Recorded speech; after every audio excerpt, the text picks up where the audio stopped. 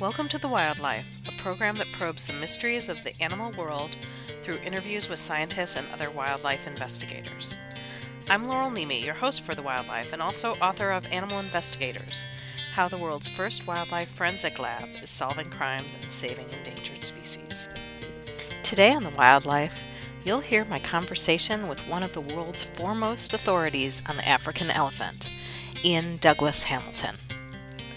Iain Douglas-Hamilton pioneered the first in-depth scientific study of elephant social behavior in Tanzania's Lake Manyara National Park at age 23.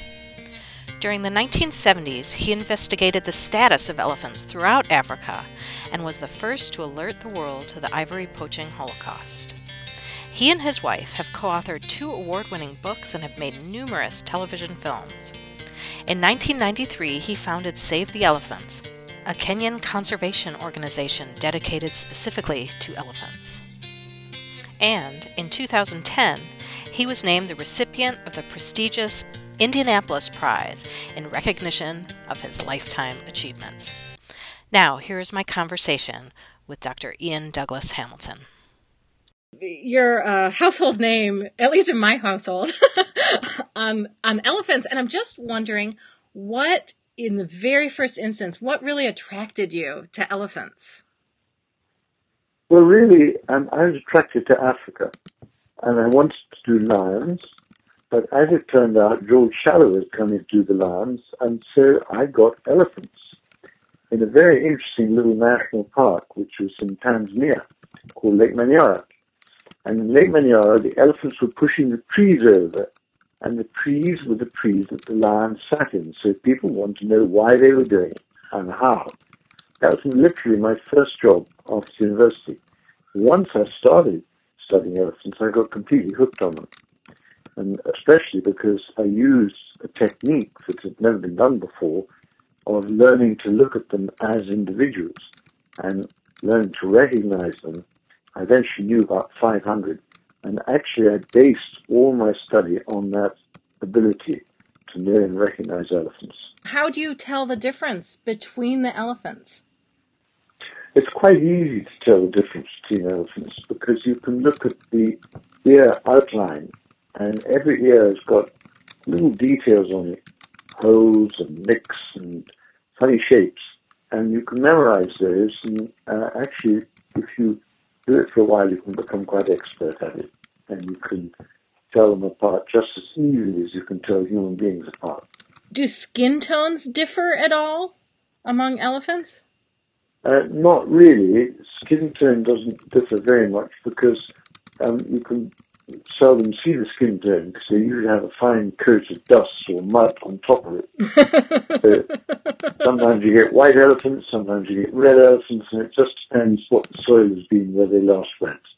I mean, I ask partly because, forensically, I'm always interested in how can you have a species-specific characteristics or an individual characteristic when you have a part separated from the elephant. So and elephant skin being something that's sometimes traded. I understand. I actually think that if you're looking at skin in that detail, you could probably look at the wrinkles and get a distinct pattern.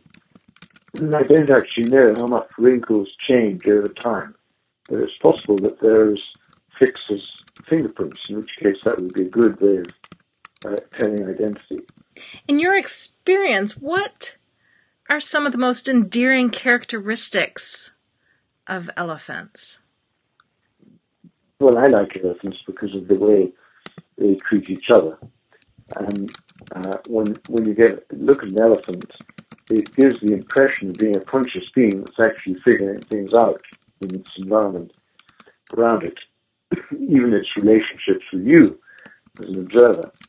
But they're very nice to each other most of the time, and not all the time, but they are a species that is highly social, and they reinforce each other, and they're pretty miserable if they don't have company.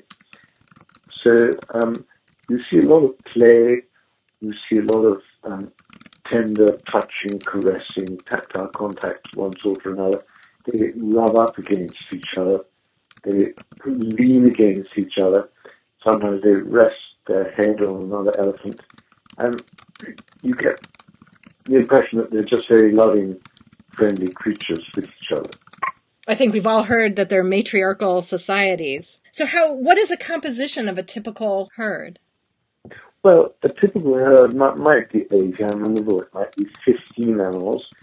If it's a small herd, it will be a mother who may be a grandmother. She might even be a great-grandmother. And she will be accompanied by her immature offspring and her female offspring. So the female may stay with her mother most of her life, in fact. And they have a very strong matriarchy where the eldest female is really the dominant animal who takes all the decisions. There was a story I was working on recently relating to the recent poaching in Chad, and there was a orphan who was rescued, nicknamed Toto by SOS Elephants Chad, who helped rescue it, and then it ran away to another herd and was ultimately adopted by another mother, and they saw the other mother giving it milk and taking care of it. And is this common, adoption of orphaned elephants? It happens, and it depends on the age a bit. If a baby is very young and the mother dies, the likelihood is that she will die too. If she's very lucky and she has an aunt who's very close to her mother, who's also got milk, then it's possible that she could be rescued by that aunt. And you see babies running actually from one female with milk to another. So it can happen. But the rule is that your mother is the one who looks after you, and if she dies, it's quite likely, if you are under the age of 3, that you will die too. Tell me about some of the elephants you've known. Have there been specific elephants that have captured your heart? Oh, yes, definitely. And it always goes back to my earlier stage of elephants when I was young myself. I was just 23 years old, and I came out and lived with these 500 elephants for a period of 5 years. And one of my favorites was a huge matriarch who used to come out and charge. She was she hated cars, but it was always bluff. And it took me a long time to learn that. But she was enormously impressive. She would charge, and she'd usually stop just short of the car or demolish a bush immediately in front of you and tear it apart.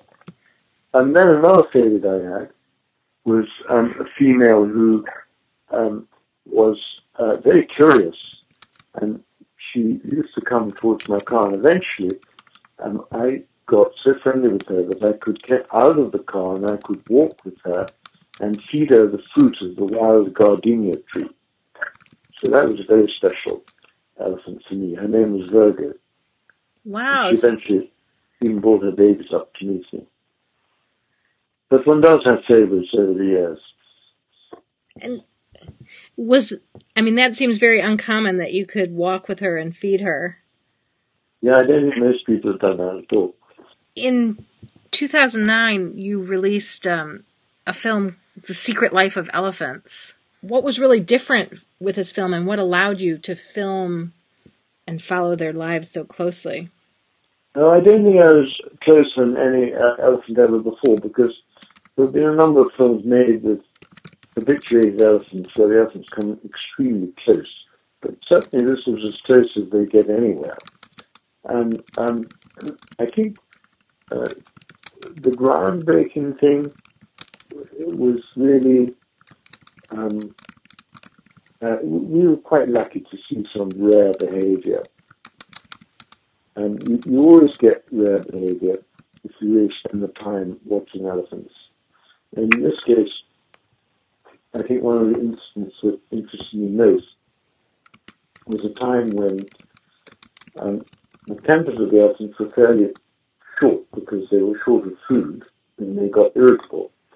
And one young female of a fairly junior ranking family knocked over the calf of another high ranking female that let out a tremendous squeal.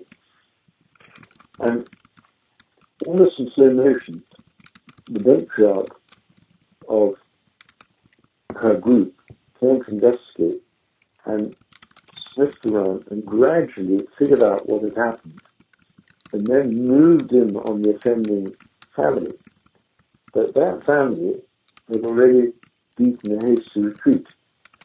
And so it looked as if they knew that one of their members had transgressed by knocking over this calf from a powerful family. And that really intrigued me to see it in action. And it was only because we had a very good cameraman that we were able to record it. We were able quickly to catch the action as it happened. Huh. But I realized then that there is a subtle hierarchy between families that you occasionally see. It's usually hidden, but you do occasionally see it come out into the open.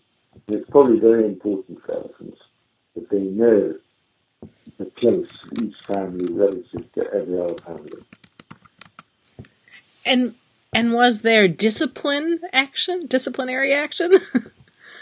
Well, not really, because by the time the offended matriarch found out who'd done it, the offenders had kind of slipped away. Yeah. But maybe she remembered, they say elephants never forget, so maybe she remembered and took it out a week or two later.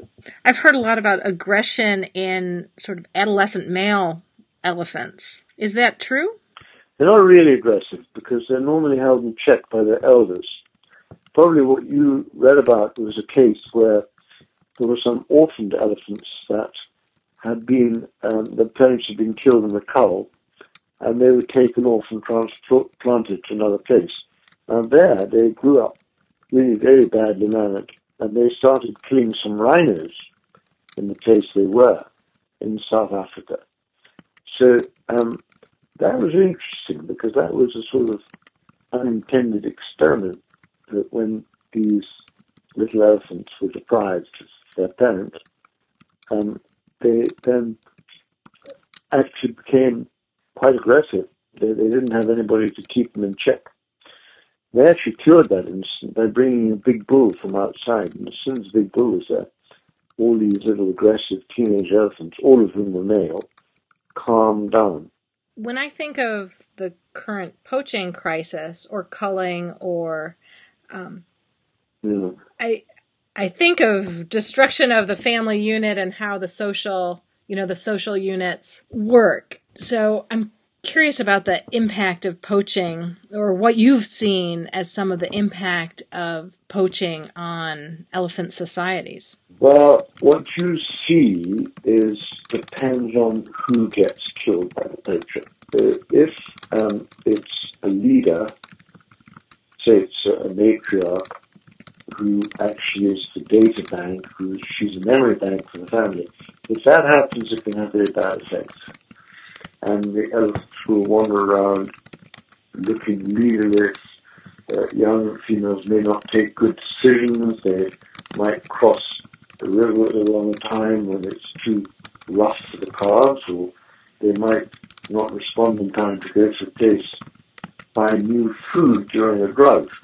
So all of these things can happen if you lose the good years, which is why it is so important for them to survive and why poaching can become so much worse, because for every big female you destroy, you probably destroy a calf at the same time that you can't look after properly. I know you've been studying elephants since the mid-'60s, and I'm curious, over that period, what have been some of the critical moments in elephants' history? If you were an elephant writing a history book. Well, yeah, of course. I mean, it depends if you go back to prehistoric times or not. But those elephants in general, or proboscideans, we call them after their big nose, there used to be hundreds of different species right across the world, including North America. Now, of course, there's none in North America, and only two major species, and one which might be a third species that lives in the Congo forest. So their greatest moment, you could say, was a long time ago when they were at their maximum number of species. But I think if you're talking about more recent history, a critical moment for the elephant was when the slave trade and the ivory trade really got going in Africa, because the two trades were totally inexorably mixed. The people after the ivory used slaves to carry the ivory off the continent. And for every slave, there'd be one or two tusks carried. Now, that surge of poaching and slaving happened in East Africa in the middle of the 19th century, and it was quite devastating for both people and elephants. In fact, there were huge tracts of land where there were no people left because they'd all run away from the slavers. And the elephants, likewise, their numbers was hugely reduced. And I don't think it was until the early game laws came in that were introduced in colonial times that the elephants really started to recover. There's so much debate right now about making ivory and rhino horn legal in a limited way. Yes. What do you think of that, and why? Well, I think it's a ridiculous idea coming right now when there's a huge surge of ivory killing going on. The current ivory trade is totally unsustainable, so why would we want to legalize it? Especially when bans have worked in the past. I think what we have to do is now to make all ivory totally illegal and not start talking about legalizing ivory. And I don't know who's actually talking about it, but I think it's a crazy idea. People are saying that the 1989 CITES ban on elephant ivory didn't work. But they're wrong, it did. It's only in the last 3 years that it's succumbing to pressure. But the reason for that pressure is not because ivory is illegal. The reason for that pressure is because the price of ivory is very high. And the reason the price is very high is because the demand is high, particularly in Japan. So, Japan and China.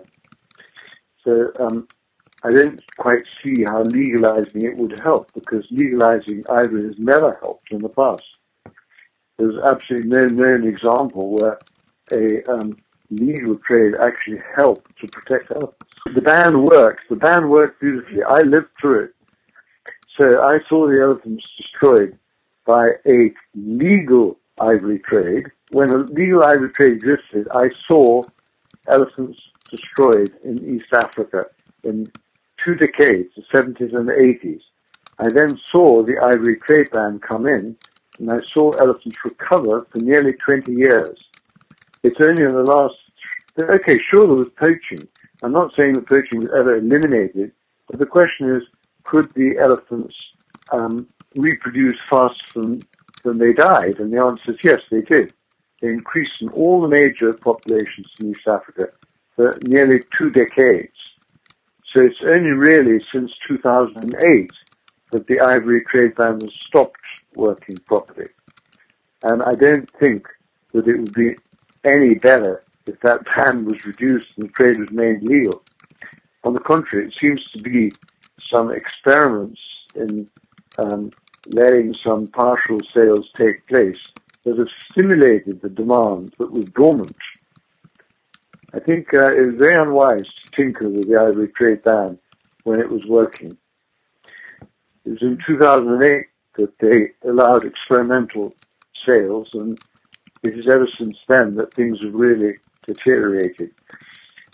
I know there was a previous attempt to have some limited sales, and it is questionable whether those led to increased illegal killing. But the difference was that in the previous experimental sale, China was not a signatory and was not permitted to be one of the ivory buyers. As soon as China became permitted, the controls that China had went to pieces. And right now, the ivory trade is largely illegal in China. It's supposed to be legal internal trade, but in actual fact, most of the ivory on sale in the shops in China is illegal in its origin. One last question is regarding the ivory burning, and I know you were at the burning in Gabon recently, and I'm just wondering what that meant to you and what that meant to you. I take my hat off to the Gabonese. I think it's amazing. When a country burns ivory, it means that they put behind them any chance of underhand dealing. So it's not like they're pretending to have a ban and then selling the ivory under the carpet, which often happens. So, and I think it's a very courageous decision. In fact, I would really like to see all ivory available bought up by donors who give the money to governments, and then I'd like to see that ivory burnt. Well, thank you so much for taking the time. I really appreciate it. Not at all. I hope you enjoyed my conversation with Iain Douglas-Hamilton, one of the world's foremost authorities on the African elephant. I'm Laurel Nemi, and this has been The WildLife, a program that probes the mysteries of the animal world through interviews with scientists and other wildlife investigators. Thanks for listening.